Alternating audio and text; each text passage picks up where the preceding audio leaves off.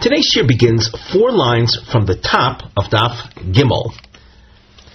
On the side of the Gemara, where we have a nosei, a topic heading, we've written tiurim, descriptions, hakshurim, that are related to la'odam ha'over avera.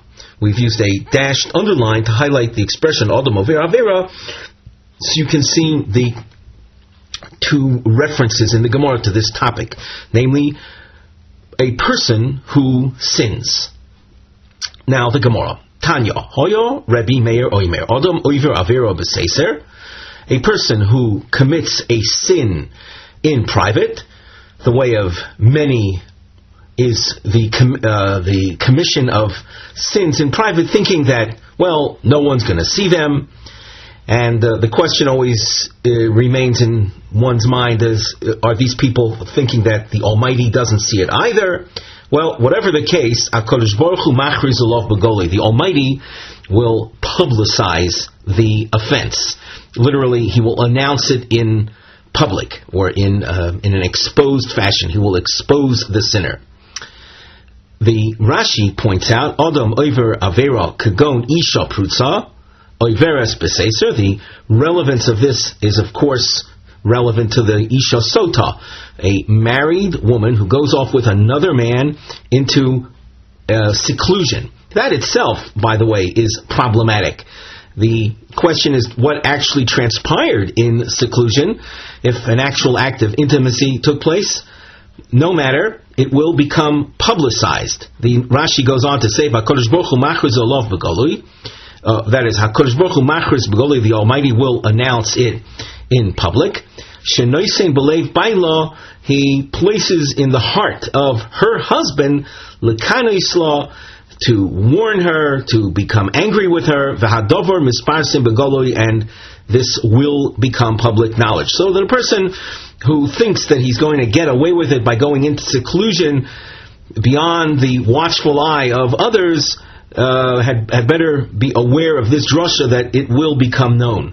Now, where do we see this in the verses? Shenamar, our Gemara goes on. It says in the pasuk, the Ovar Olav Ruach Kino, regarding the husband of a woman who is suspected of immorality. The verse refers to a spirit of kina, of suspicion, of wrath will overcome him. Now, the word v'ovar is explained, v'ein aveira elo loshen hachraza. The word v'ovar represents an expression of announcement, and that's the relevance to our current explanation, that the Almighty will publicize. Shenamar vayatzav Moshe vayaviru koil b'machane. In another pasuk, we see the word vayaviru with the same Hebrew root, alvar, as representing an announcement. The pasuk quoted from Shmos Perek Lamed Vav is a pasuk related to Moshe Rabbeinu making an announcement concerning the construction of the Mishkan. Reish Lakish Amar Ein Adam Oiver Avera Elim Kein Nichnas Boy Ruach Shtus. A person does not commit a sin unless a spirit of foolishness entered him first. Shenamar Ish Ki Siste Ishto. The pasuk again, a reference to the Sotah woman. It says a man whose wife goes astray, and the word chosen by the Torah is sisteh. That's to go off the path, to go astray. The Torah itself has no vowels or punctuation, so when you look at that word sisteh, which literally is to do with going off the path, the same root letter-wise appears as that of foolishness, of shoiteh. Tishteh ksiv. You can see where the drosha, as we said, involves the same root letters as shtus, as becoming foolish.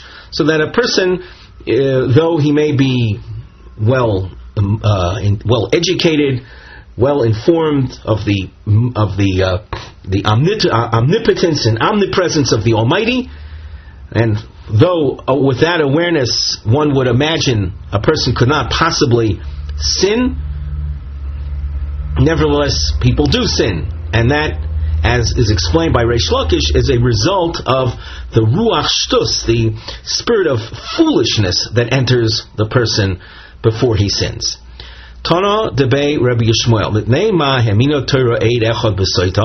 Why is it that the Torah, in the case of Sotah, in the case of this topic, which, by the way, we discussed extensively in our shir on Daf Beis, in our previous shir, why is it that the Torah grants believability to a singular witness in the case of the Sotah, which is contrary to standard legal and testimony practice, whereby two witnesses are needed, a minimum of two witnesses are needed to establish facts? When it comes to the Sotah, a married woman, of course, whose husband had warned her not to be in seclusion with so-and-so, and then went into seclusion, and one witness comes and tells us that he saw the act itself, the actual act of sexual intercourse taking place, which renders her forbidden to her husband, and as we said, he is believed. Shiraglayim ladovar. Shiraglayim dover means there is already a basis for suspicion. Before we come to believe the singular witness, there's already grounds for suspicion. Sharei kina la v'nistera. The husband had warned her. She went into seclusion, and regarding these elements, we have testimony that will substantiate that. The aid echad mi'ido shitmei, and then one witness comes and says there was an actual act of intimacy that took place. So we believe him, and as we've learned before, based on the pasuk itself, we are able to believe him. Amar le Rav Papa l'Abaye. When you look at the psukim and you see a reference to the husband warning her, Basar stira v'tuma hu diksiva, it follows, it comes after the stira, the seclusion, and the act of intimacy. So we see that the one witness is believed even without what you said was the grounds for suspicion, i.e. even without the kinui, even without the husband warning her. Now the basis of this question is an awareness of the psukim. So let us look together on the psukim that we've included on the side of the Gemara, and Rashi quotes them in part. The psukim we're referring to is in Bamidbar, Perek Hey, Pasuk Yud Gimel. So together we read it. V'shochav ish oisa shichva zera v'ne'ela mi'einei isha v'nistera v'hinitma. And here are the key words.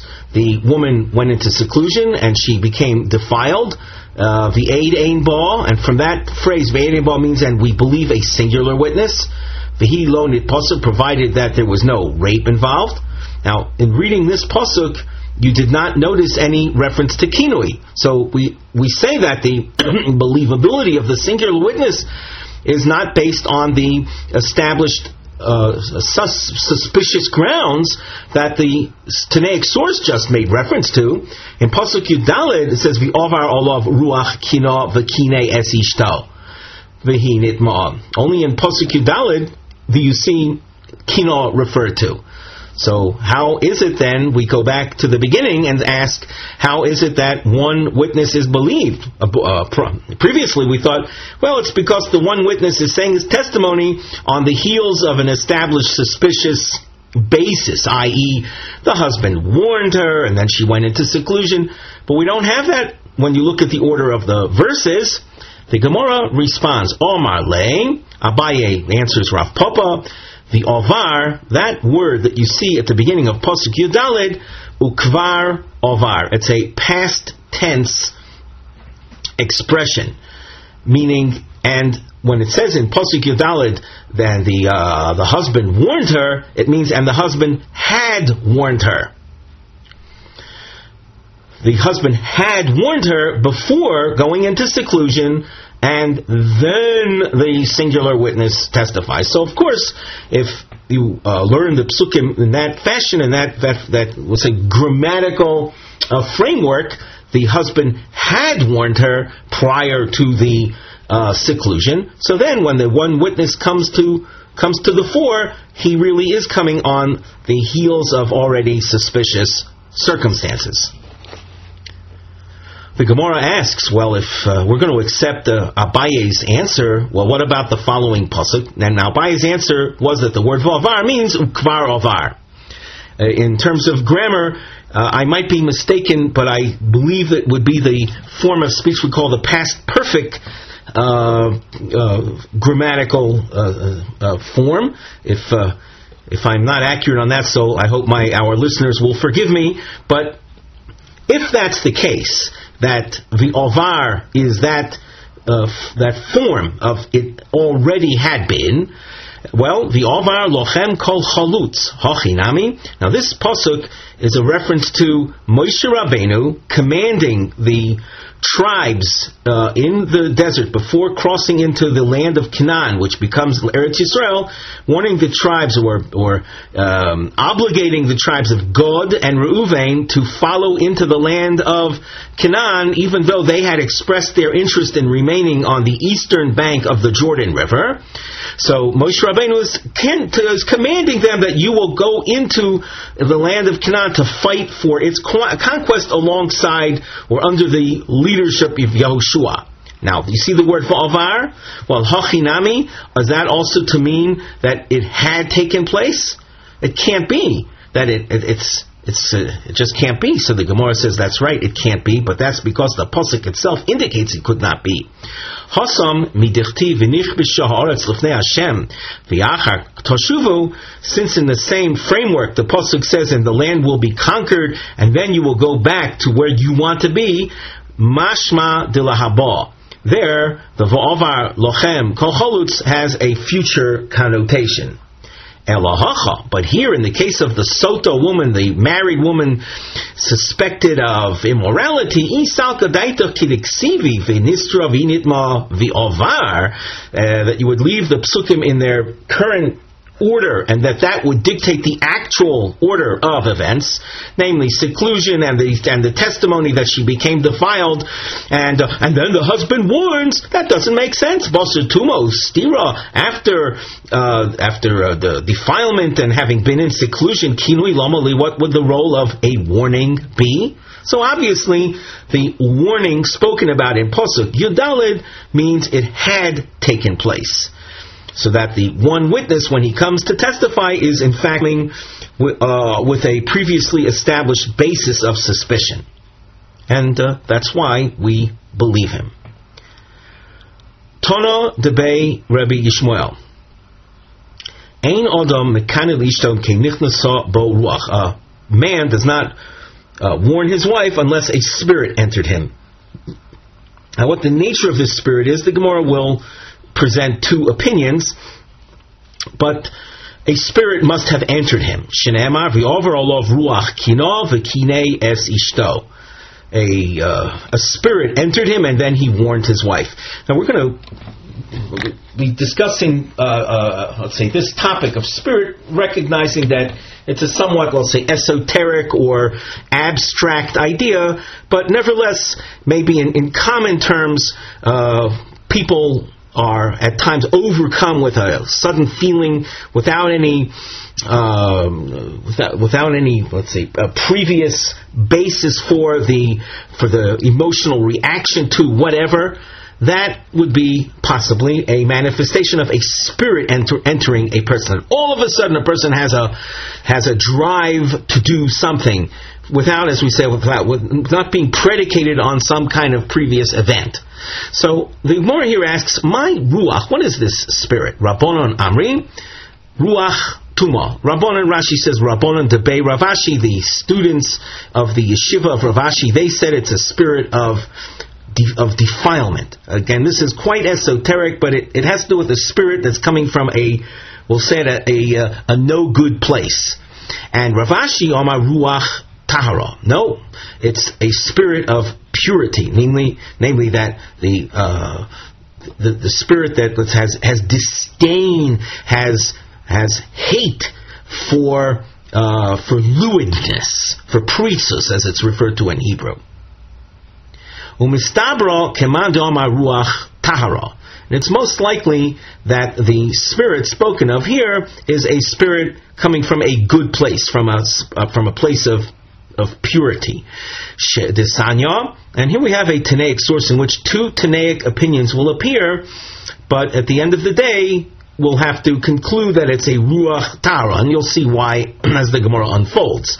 The Pasuk says, V'kinei es ishto.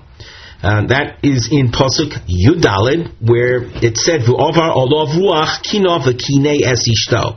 Now, the words V'kinei es ishto equals Reshus, Divrei Rabbi Shmuel, means that when you read the words and the husband will warn his wife.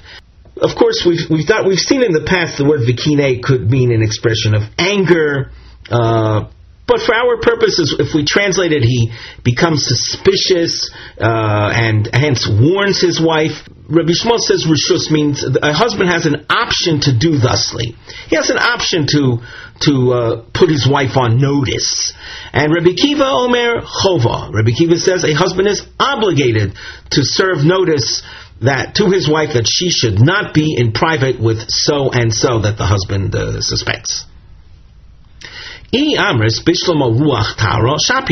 you say that the ruach referred to in the pasuk is like Rav Ashi said, a spirit of purity, then this shapir means then this machlokus makes sense. It makes sense that once we establish you're dealing with a ruach tara, Rabbi Shmuel says, well, you have an option to exercise what the spirit is motivating you to do, and Rabbi Akiva says you're obligated to follow that spirit of purity. Elo yamris ruach tuma. But if you're saying it's a spirit that comes from a no good place, from a source of defilement, then reshus v'chayva liyuli liinish ruach tumul benafshe. Would you debate this as being either an option or an obligation to allow a spirit of tuma, of defilement, to enter oneself? So the Gemara concludes then, like Rav Ashi, that the pasuk which made reference to a spirit entering the man, the husband, it's a spirit that comes from a place of purity. The spirit that has no tolerance for lewdness. Gufa. And now we quote that which we just saw 3 lines above in the Tanaic source in a more complete fashion. There are 3 points mentioned in the source. You can see that we've numbered them. On the side of the Gemara, we have a topic heading which reads as follows: Machlokes Rabbi Shmuel and Rabbi Kiva, a controversy between these 2 Tanoim. Im Reshuso Chova, regarding that is Begimel mitzvahs. Im Reshuso Chova, regarding 3 mitzvahs, are they understood as an option one has or an obligation? And they are, number 1, V'kinei es ishto. We already referred to that. Number 2, law yitama. This has to do with a common kohen defiling himself to one of the near relatives, like a mother, a sister, an unmarried sister who died. Does he, the kohen, defile himself to participate in their funeral and whatever is related to the defilement issue that in general Kohanim are prohibited from? And number 3, Le'olam bohem tavodu. This has to do with the topic of enslaving heathens, binding them into slavery, that once you, let us say, acquire a heathen slave, you are Le'olam bohem tavodu, you are to forever enslave them. In other words, do not release them from bondage. Now we go to the Gemara. Gufa v'kinei es ishto reshus divrei Rabbi Shmuel Rabbi Kiva Omer Chova. We discussed that already. Number 2, law yitama, the issue of the kohen defiling himself to a near relative. Well, one opinion, Reshus, that's Divrei Rabbi Shmuel, that it's an option that a Kohen has. He's not obligated to, but if he wants to, even though in general a Kohen is prohibited from defiling himself to a corpse from the general public, he's not prohibited when it comes to a near relative. The opinion of Rabbi Shmuel, though, is that he's not obligated to. Rabbi Kiva Omer Chova, Rabbi Kiva goes a step further and says it's obligatory upon a Kohen to defile himself to one of the 7 near relatives. Number 3, L'olam bohem tavodu, the issue of keeping a heathen slave in bondage permanently. Reshus divrei Rabbi Yishmael, Rabbi Kiva Omer Chova. According to Rabbi Akiva, then it would be prohibited to free a heathen slave from his bondage. Amar le Rav Papa Abaye V'Amri Law, another version of names. Rav Mishar Shia LaRava. Lema Rabbi Yishmael Rabbi Akiva b'chol haTorah kula hachi pligi. The more Omar Reshus umor Omar Choiva. Should one think that with regard to all positive mitzvos in the Torah, this machlokes applies, that Rabbi Shmuel says you have an option, and Rabbi Kiva says you have an obligation? And if you say that, then it's going to come out that you don't have any mitzvah saseh, according to Rabbi Shmuel. You won't have any positive commands that are truly obligatory. And that's, of course, not true. So Omar Le, Abaye says, Hacha bekroi pligi. Here, regarding these 3 topics, these 3 mitzvahs, there are psukim that serve as the basis of this machlokas. So that only in these 3 areas will you find this debate. You're not going to find this debate regarding the mitzvah of tefillin, or the mitzvah of mezuzah, or the mitzvah of lulav and esrog. But in these 3 areas, there is I'll say a scriptural basis for their machlokas. Now, as we go on in the Gemara, you'll notice a numbering scheme that's used on the side under our Mivneh heading. We have numbers in diamonds, 1 through 3, and we note Pirut Shalosh HaMitzvahs Shebahem Cholku Rabbi Shmuel, Rabbi Kiva, Vehezber Machlukusam. Here we'll itemize these 3, so that if you take an overview or a bird's eye view of the Gemara, you'll notice this discussion continues till the upper part of Omid Beis, where you'll see number 3 and a discussion, as we say, that follows. So now, number 1, V'kineas ishto reshus divrei Rabbi Shmuel, Rabbi Kiva Omer Chova. My taima to Rabbi Shmuel here regarding the topic of the husband warning his wife. We ask now, what is the reason for Rabbi Shmuel that classifies it as an option? Answer, Sovar Law Ki Hai Tana. Well, he holds like the teaching in the following Tanaic source. Tesanya, Rabbi Elib ben Yankiv Oimer, Klape Shomra Torah, once the Torah teaches, Lo Sisna Es Achicha Bilvavecha, that it is prohibited for a person to bring himself to a feeling of hate and disdain and strife with his fellow Jew. Yachal Kagoin Zu, is it possible like this too, where a man sees his wife violating Jewish practice and he should remain silent? When we say violating Jewish practice, the Jewish practice involves women being loose, being too overly friendly with men other than their husbands. And a man sees this kind of behavior on her part. Should he see it and remain silent? Talmud Lomar v'yovar olav ruach kino v'kinei es ishto. The pasuk that we've cited already, namely v'kinei es ishto, that a husband has a right to put her on notice, to warn her, and he is not considered in violation of lo sisno es ochicha bilvavecha. So from this we see that a man has an option, even though he's engaging in a type of behavior that could result in strife between husband and wife, or between the woman and neighbors, as we saw on our Daf Beis shiur.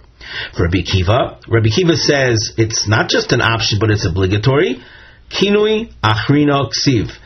In the pasuk you find the word kinui referenced to a second time. And the fact that kinui is repeated, one tells me there's an option, and the second one hammers the point home to say it's not just an option, but it's actually an obligation. Now, if you look in the pasuk itself, you might notice this duplication.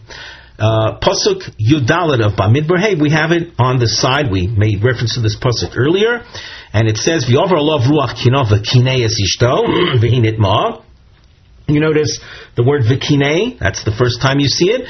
Oh, over alav ruach kinah v'kinei es ishto v'hilo nitma. And again, you see v'kinei, and in this time in the context of and her not having been defiled, so that the pasuk uses the word v'kinei twice, and Rabbi Akiva sees that as an emphasis to make the point that it is obligatory. For Rabbi Yishmael, well, what's his response to this? He says the duplication of v'kinei is not a revelation of a new point of law, namely to make it obligatory, but Aidi deboy lemichta v'hi nitma v'hi nitma, since the pasuk needs to teach us the two situations of either her being defiled or not having been defiled. Ksivnami v'kinei es ishto. The pasuk repeats the expression v'kinei es ishto, even though its repetition is not necessary, but the pasuk will do it anyway. L'chedetana debei Rabbi Shmuel, as is taught in the yeshiva of Rabbi Shmuel. The Torah Rabbi Shmuel kol parsha shenemra v'nishnes. Sections of the Torah that are stated and repeated, lo nishnes elo b'shvil davar shenischadish bo. The repetition is because of you'll find an entire section repeated, even though the repetition was necessary only for one point. Nevertheless, in repeating the section for that one novel point, other information will be repeated along with it that really is not revealing anything new. Maybe to appreciate this a little more, we look at the Rashi a few lines up from here. Rabbi Shmuel, Omar loch, Aidi deboy lemichtav v'hi nitma v'hi lo nitma. Since the pasuk had to teach us the two possibilities, the woman either becoming defiled in an actual act of intimacy or not, shesafek hu biyodenu, the pasuk reflects the element of doubt. Either she was or was not defiled, and nevertheless she is prohibited to her husband. Even though we're dealing with a situation of mere doubt whether she was actually defiled by the paramour, but the situation of doubt is sufficient for prohibiting her to remain with her husband until, of course, she drinks the water in the Beis Hamikdash, and that's a novel point. Kosav nami v'kine achrina, the pasuk writes again v'kine es ishto. V'afagav de motzi l'michtav hachi, even though the pasuk could have used a shortened version, namely v'avar olav ruach kino v'kine es ishto v'hi nitma oy lo nitma. That would be a shortened version of the pasuk where you see the two possibilities of nitma or lo nitma, which would create the spirit of doubt. It's characteristic of psukim to repeat in full that which was already said, because of some other point that is revealed in the repetition. And we pointed out the novel point is the fact that even though we have a mere doubt, she, the woman, the wife, becomes prohibited to her husband. So the rest of the information was repeated, namely, we're including the kinei es ishto, but it's not revealing of some new point, namely that it's an obligation for the husband to warn her.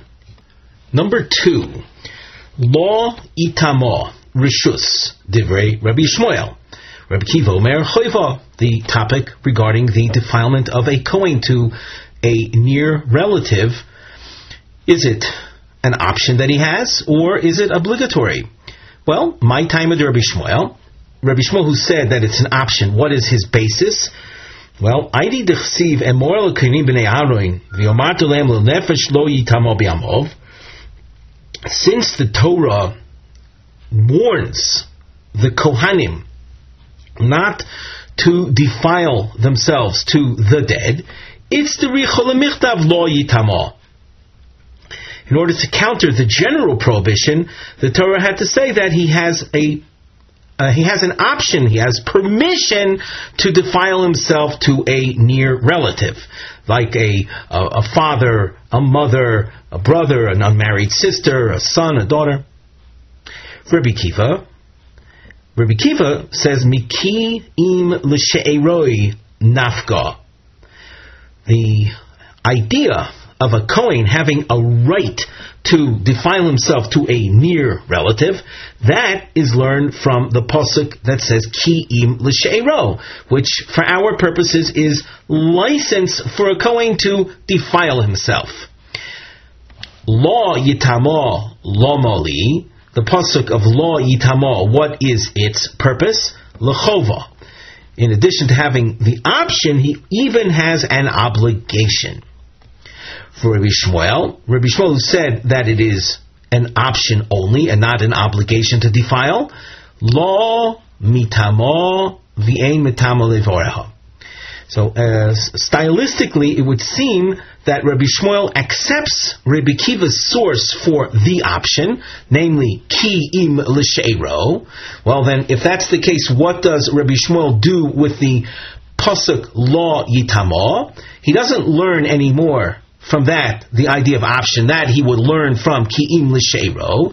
So what does Rabbi Shmuel do with lo yitamo? He says that that a Kohen is allowed to defile himself to the dead relative when they are complete, but not to one of their limbs. If there is an isolated limb, you have a case of, for example, an amputation, where a limb is removed from a relative, so that even though had that relative died, the Kohen has the option to defile himself, he is prohibited from exposing himself to the defilement of an aver min hachai, of a limb removed from a living relative. Just like a limb that would be separated from that relative if they were dead. But the idea being a defilement to a limb, even though it's from a relative, that is prohibited. We continue at the top of Omid Beis, Rabbi Akiva. Well, what does Rabbi Akiva say about this point? Im kain, meaning if the pasuk was for simply for the purpose of excluding limbs and not to teach, like I say, an obligation, then lichtov rachmana law, v'lishtok. It would have been enough for the pasuk to write a law. And not add the word itamo. So itamo lomali. Why does the pasuk add the word itamo? Shmamino. This shows us that it is an obligation. So you have a repeated word for the purpose of strengthening the idea of defilement, to raise it to the level of obligation. The response of Rabbi Shmuel to that follows Rabbi Shmuel. Aidi de kosav law, since the Torah writes the word law, and the word law is necessary for excluding limbs, so kosav nami itamo, it adds the word itamo as well, but there's no new point of law revealed from its repetition, l'chiditona debei Rabbi Shmuel, based on Rabbi Shmuel's principle that we discussed back on Amud Aleph. The same point is mentioned here, ditona debei Rabbi Shmuel. Kol parsha shenemra v'nishnes, sections of the Torah that appear as seeming repetition, lo nishnes el b'dover elo b'shvil dover shenischadish ba. The repetition is for one point, but once we justify the repetition for one point, other words may be repeated even though there is no real new revelation.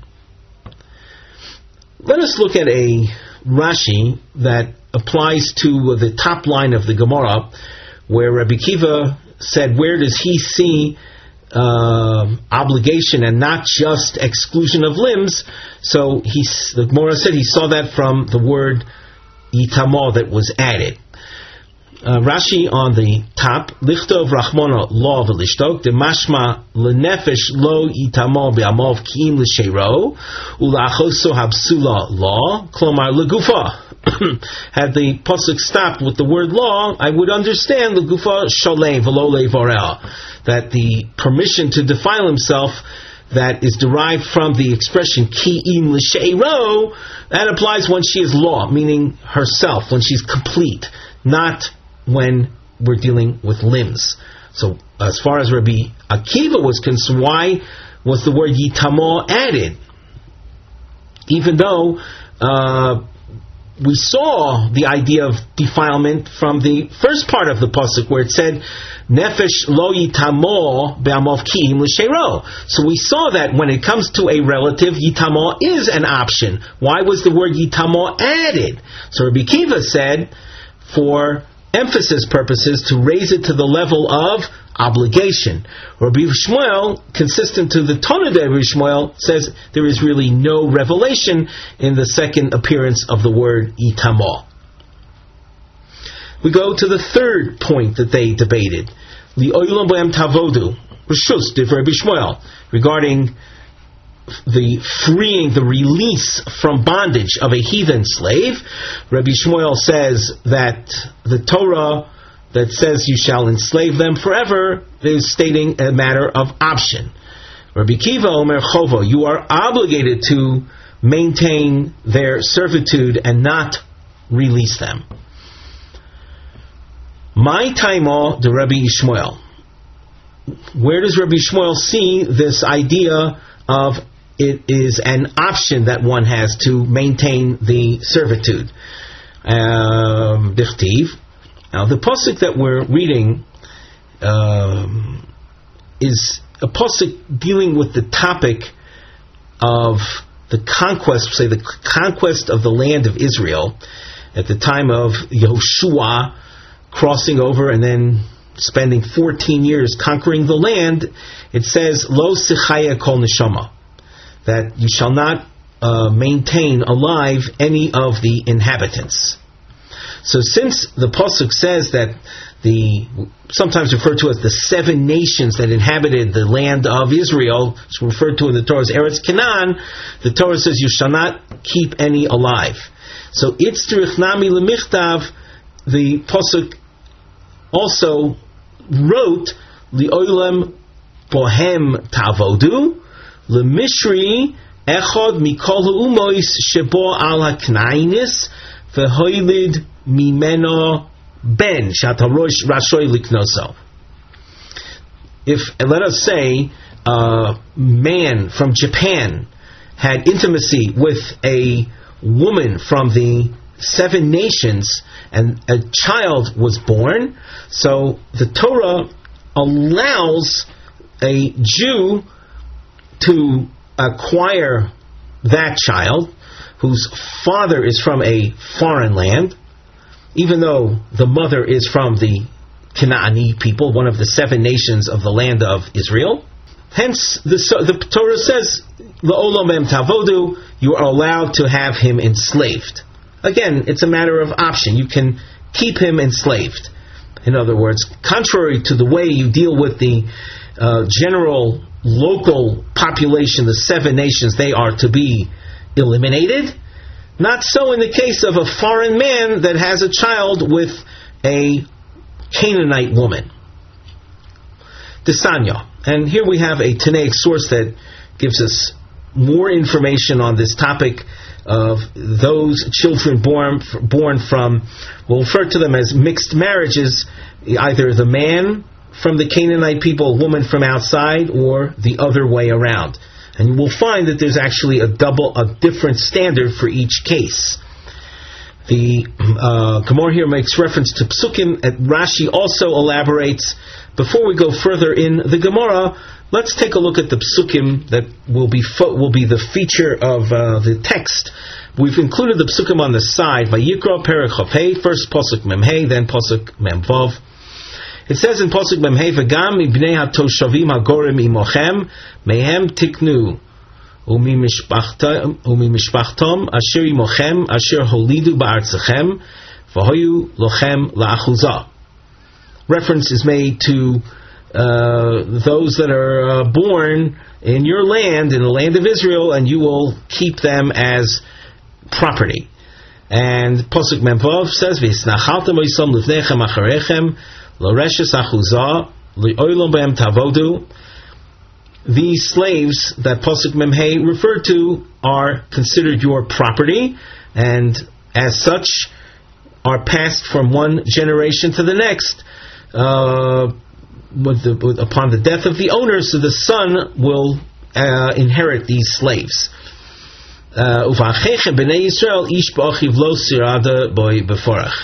However, when it comes to Jew with fellow Jew, the Torah says not to enslave him in the same fashion that one would enslave a heathen slave. We turn back to the Gemara. Number 3. And we saw this in our source. We're just reviewing the Machlokes, and Rabbi Shmuel said and Rabbi Kiva says choiva. So now we're referring to the Tanaic source, where we see the this additional information. So we're picking up with the source Desanya minayin le'echad min ha'umois shebo ala knainis v'hoylid mimeno ben. From where do we know that a male from a foreign country that has intimacy and leads to the birth of a child, and his intimacy is with a Canaanist woman, that you're allowed to buy that individual as a slave? Talmud Lomar v'gam mibnei hatoishavim hagorim imochem mehem tiknu. So from the language of this pasuk, we derive, and Rashi gives more background to it. We don't have to get into it right now. Suffice it to say that from the language of this pasuk, we understand we're talking about a man from a foreign country who had relations with a Canaanite woman, and they moved to the land of Israel. You can buy that offspring as a slave. And it doesn't come under the requirement mentioned before, lo sechaya kol neshama. Yochel av haknaini shebo al achas min umois v'hoylid mimeno ben shata rashoy liknoso be'eved. Could it be that a male Canaanite that had relations with a woman from a foreign country, and they produced a child, would you be allowed to buy him? Talmud Lomar, the pasuk says, "Asher holidu ba'artzachem, min hanoloded ba'artzachem, v'lo min hagorim ba'artzachem." Only those that were noloded ba'artzachem, and again, without getting into the, we'll say, the etymology or the exact connotation of these words, suffice it to say that those that are noloded ba'artzachem, men that came from abroad and came from outside Israel and bore children in your land, those you can buy, but not v'lo min hagorim ba'artzachem, not from the males that live in the land, indigenous males that bore children, even though it's with a woman from a foreign country. Those you're not allowed to buy. Those come under the heading, or come under the commandment of lo sechaya kol neshama. Those have to be eliminated. So from this, Rabbi Shmuel understands that la'olam b'hem tavodu is simply a reference to an option that one has to buy them and have them as slaves. Where does Rabbi Akiva see that one is obligated to maintain their bondage and not release them? For Rabbi Akiva, mehem tiknu nafka. From the expression mehem tiknu that you see in the pasuk, we learn the idea of option to buy them. La'olam b'hem tavodu lomali. Why, after you write that you have the option to buy them, does the Torah say, and you shall keep them in bondage forever? L'choiva, to teach me that it's an obligation to maintain their bondage and not release them. For Rabbi Yishmael, bohem, the word bohem that Rabbi Akiva saw as pointing to obligation, Rabbi Yishmael uses it for something else. V'lo be'achechem, that the let's say, the concept of bondage and servitude applies to them and not to fellow Jews. Rabbi Akiva,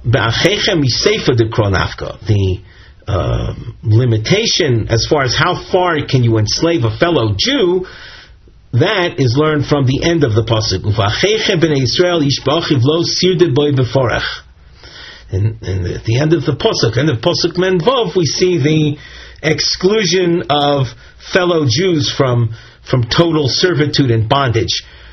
So I don't need bohem for that as a limitation expression. And hence Rabbi Akiva sees from the word lohem, that is bohem in the pasuk of L'olam bohem tavodu, the obligation to maintain their servitude.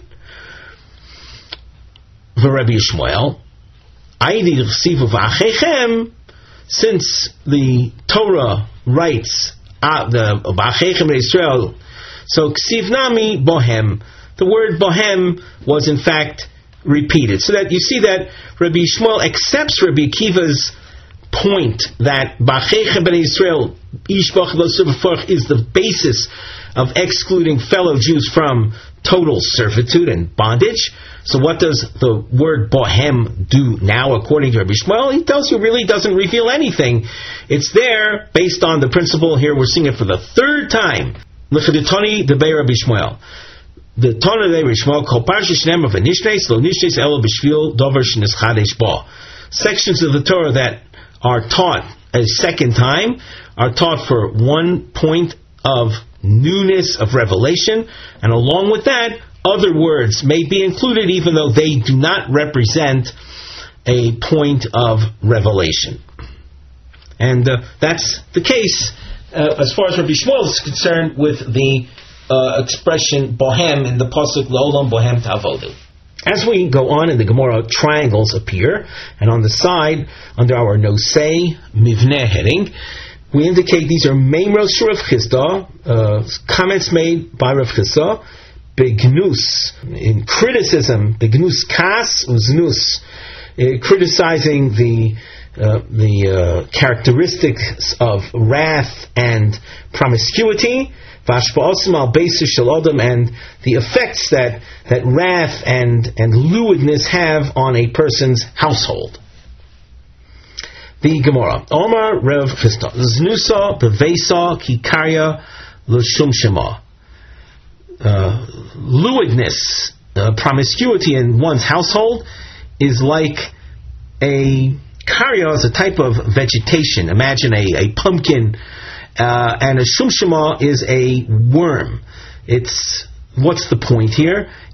Lewdness in a household leads to its being to the household rotting away, being consumed gradually, slowly by slowly, just like a worm eating away at the inside of a karya, this type of vegetation.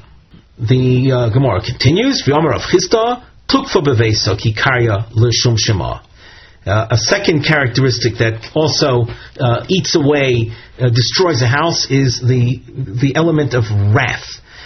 And now a very interesting revelation, Idi ve'idi be'itza. Both of these ideas, or the idea of a house rotting away by virtue of wrath and promiscuity, this is true when it's the nature, the characteristics of the itza, the woman, the wife of the household, the mother of the household. When it comes to the man, it's not the same. Leslan ba literally means we don't mind it, but for our purposes, it's not the same thing. Now, as this recording is being made, without giving the actual date of it, but suffice it to say, as this recording is being made, I don't know what things are going to be like, many years down the road when someone might still be listening to this recording. But suffice it to say, the society that is currently, let's say, the standard bearer might find this difficult to absorb. This distinction made, but Chazal are everlasting. They what they say has eternal value. Current societies they come and go, and here is a fundamental statement that this idea of a household rotting away because of, let's say, the father's wrathfulness. By the way, we're not advocating either one of these characters as lewdness or wrathfulness. They're both sinful behaviors. But the question is, what kind of effect does that have on a household?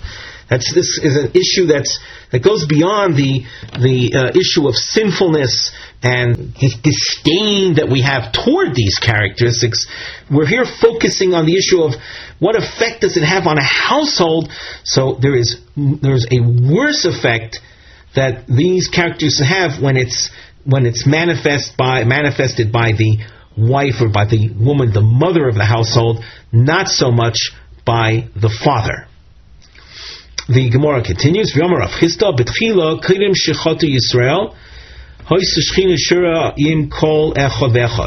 At the beginning, before the Jews sinned in the area of forbidden intimacies, Rashi speaks about arayas. Arayas is forbidden relatives.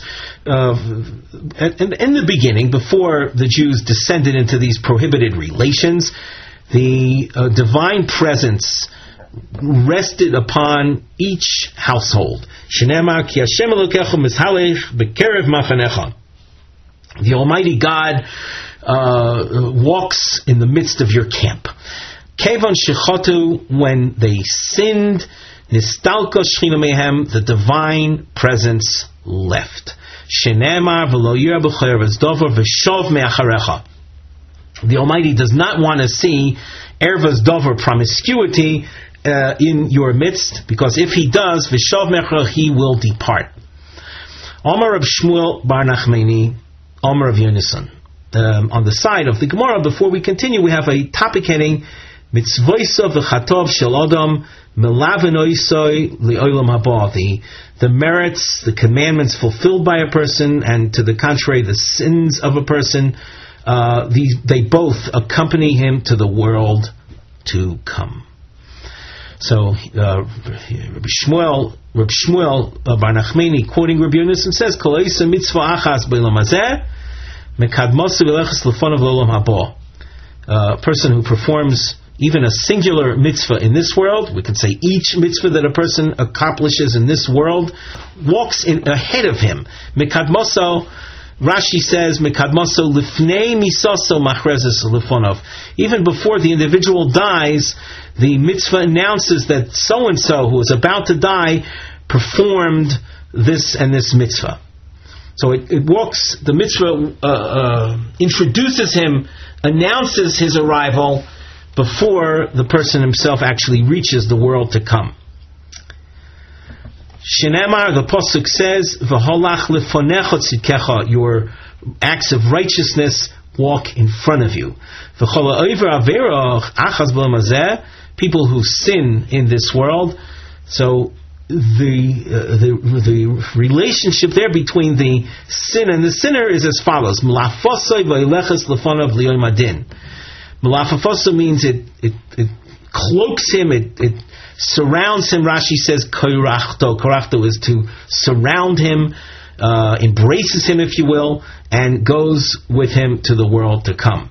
You'll notice that in the case of the act of righteousness, of mitzvah fulfillment, you see the word mekadmosoi, that it acts as a harbinger, announcing his arrival. In the case of the sin, it's true that you see the word hoileches lefana, but you don't see mekadmoso. So there's a seeming different approach between the two. It could be, as I'm speaking right now, it occurs to me that assuming that in the case of the act of righteousness, you see the word mekadmoso, it means before his death, the mitzvah announces his arrival. When it comes to a sin, there's no point in referring to the sin before his death, because there is always the possibility, up till the actual moment of death, the possibility of tshuva, of penitence and regret of having done the sin. And hence, if that takes place, it would then have a very positive effect, and there would be no point in having the sin, which is then going to be, let's say, erased by the penitents announcing the person's arrival before he actually dies. So when it comes to an act of mitzvah fulfillment, of tzedek, of righteousness, so that acts as a harbinger before the person actually dies. When it comes to a sin, that it would be pointless because of, as we said, the possibility of atonement prior to actual death. The Gemara continues. We said that the sin wraps around the person and goes with the person, not ahead of the person, but with him to the world to come. And it says, let's go over the point. Point that we call in base.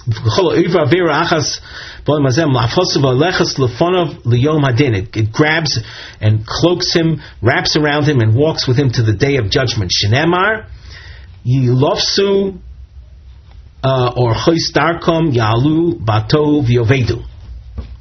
The word yilofsu, like the word milafafoso, to wrap around him. Rabbi Lezer Omer Kshurabo Kekelev. A second description of the sin, and is that it's tied to him, like it's tied to the sinner, like a dog. Shenemar v'lo shoma elel lishkav etzlo liyois imo.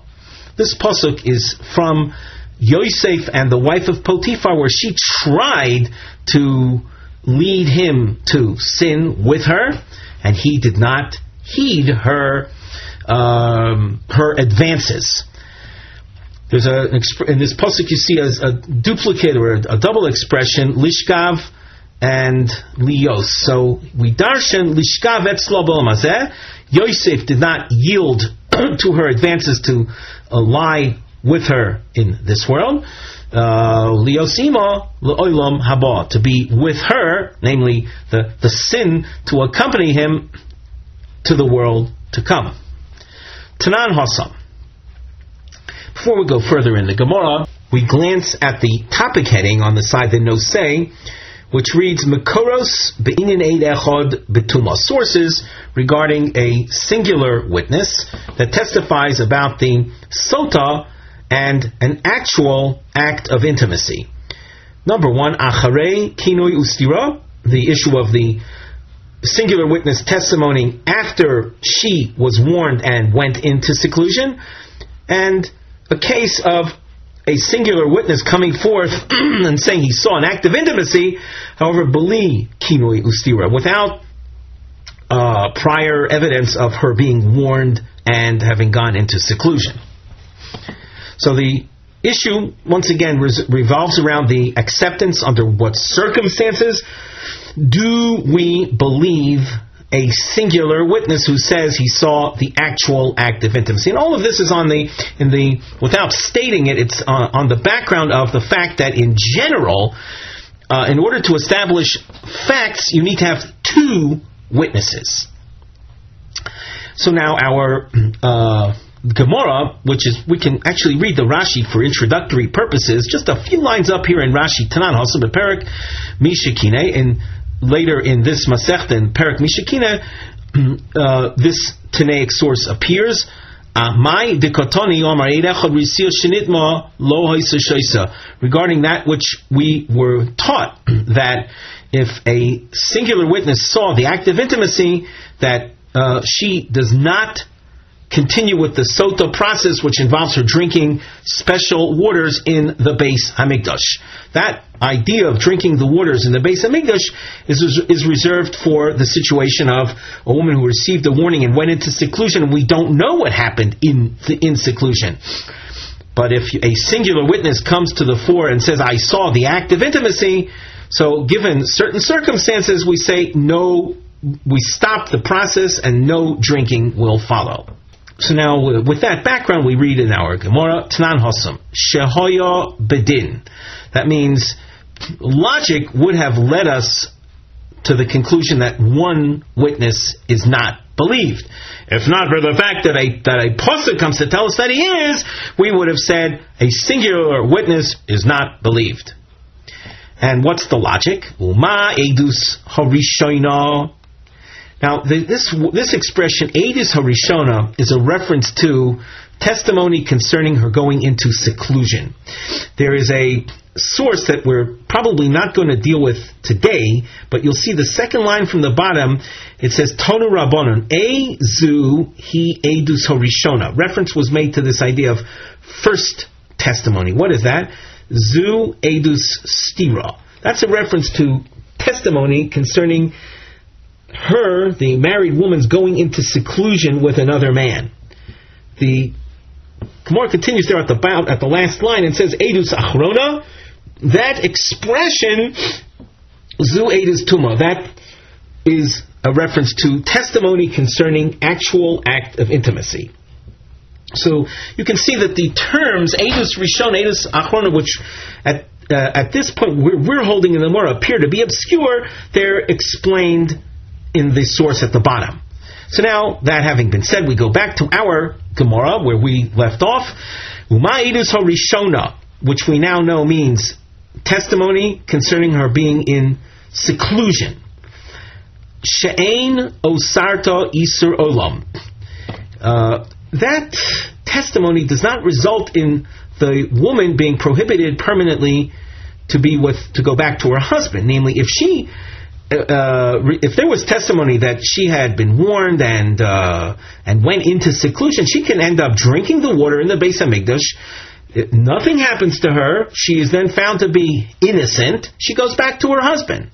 So Edus Rishona, that's the testimony concerning stira, concerning seclusion, that doesn't result in her being permanently prohibited.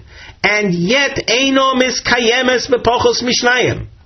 Of course, we saw Machlokas Tanoim, we saw Tanei controversy concerning this. We're going to follow one of the approaches that we've seen, namely that the Edus for Stira does not take place with less than two. We saw certainly Rabbi Yeshua in the Mishnah saying this idea that you have to have two witnesses for Edus of Stira. And even though stira is not so serious, it doesn't represent a definite, permanent prohibition. Edus achrona shel sadis olam. Testimony concerning tuma, concerning the actual act of intimacy, after her being in seclusion, which would result in her being permanently prohibited to her husband. A married woman who willingly has relations with another man, she is prohibited to go back to living with her husband. Eino din shelo tiskayim bepochos mishnayim.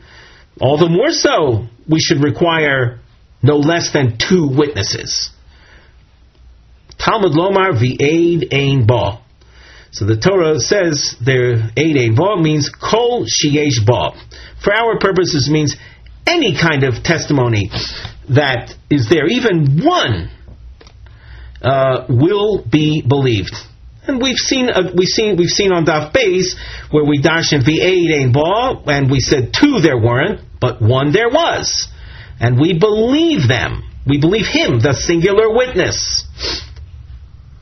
So that because of this pasuk, the Eid Ein Ba, we operate contrary to logic and say that in the case of Edus Tuma, one witness is believed, even though that when it came to Edus of Stira, which was a less serious matter, you needed to have two.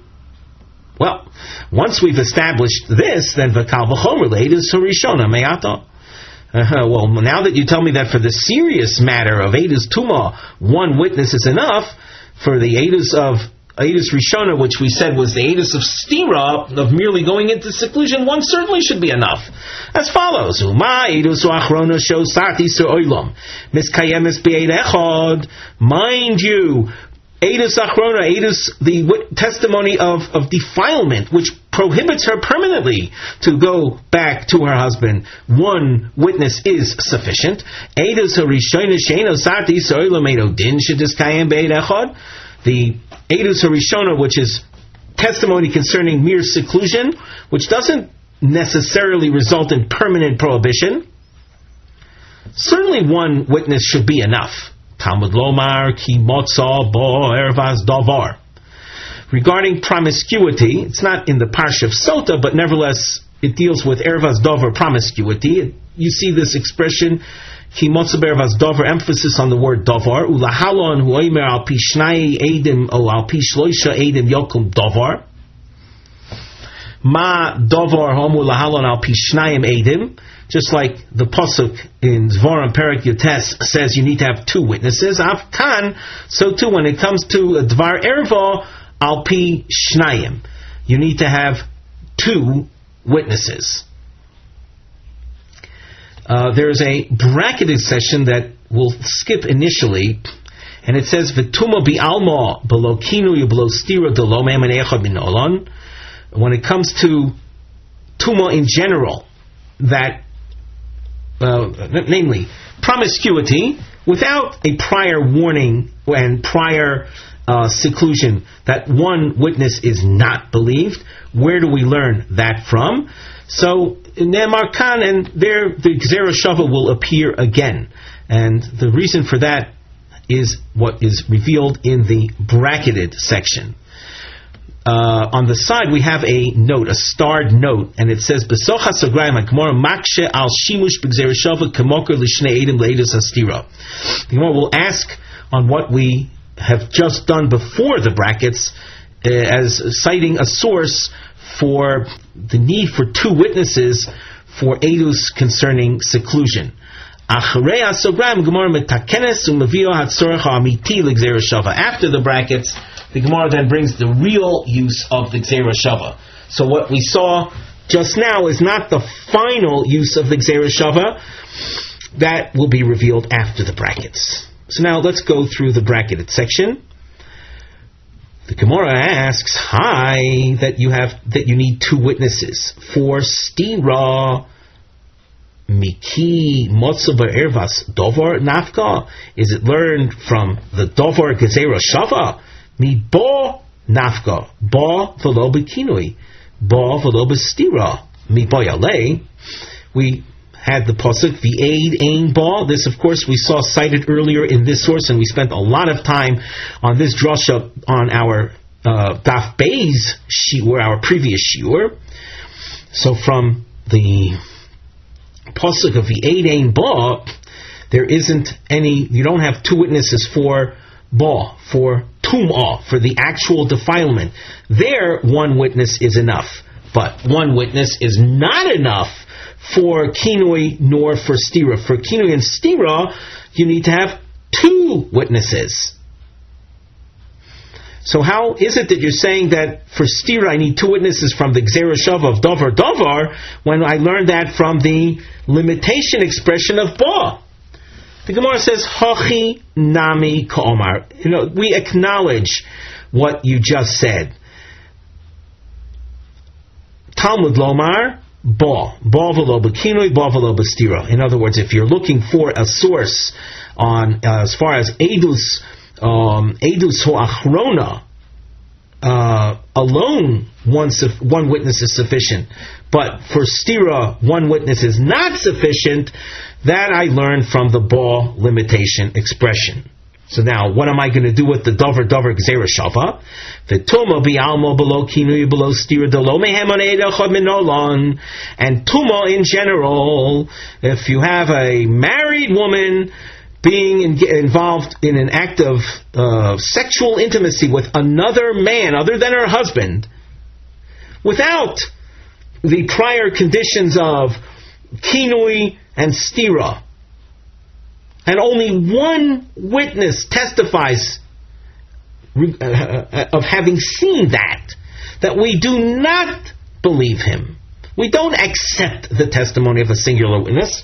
How do I know that? Ne'emar kan ki motza ba ervas davar, v'ne'emar lahalon al pi shnei edim osha pi shloish edim yokum davar. One pasuk dealing with promiscuity, ervas davar, the word davar appears, and elsewhere, when it comes to testimony, the pasuk refers to two or three witnesses. Ma davar amur lahalon edim shnayim, just like davar in the pasuk of Lo of Al Pi Shnei Eidim Yokum Dover, you need to have 2. Afkan, with regard to arayas, promiscuity, forbidden relations, you need Eidim Shnayim, 2 witnesses. And as we pointed out earlier and many times prior to this, when it comes to the promiscuity of a married woman coming on the heels of the husband warning her not to be in seclusion with so-and-so, and there's established testimony to that having taken place, then even a singular witness will be believed with information regarding the actual act of intimacy between that married woman and the paramour. But without that prior testimony, in order to prohibit the woman from her husband and to prosecute her, you would have to have 2 witnesses. With that, we conclude our shiur for today.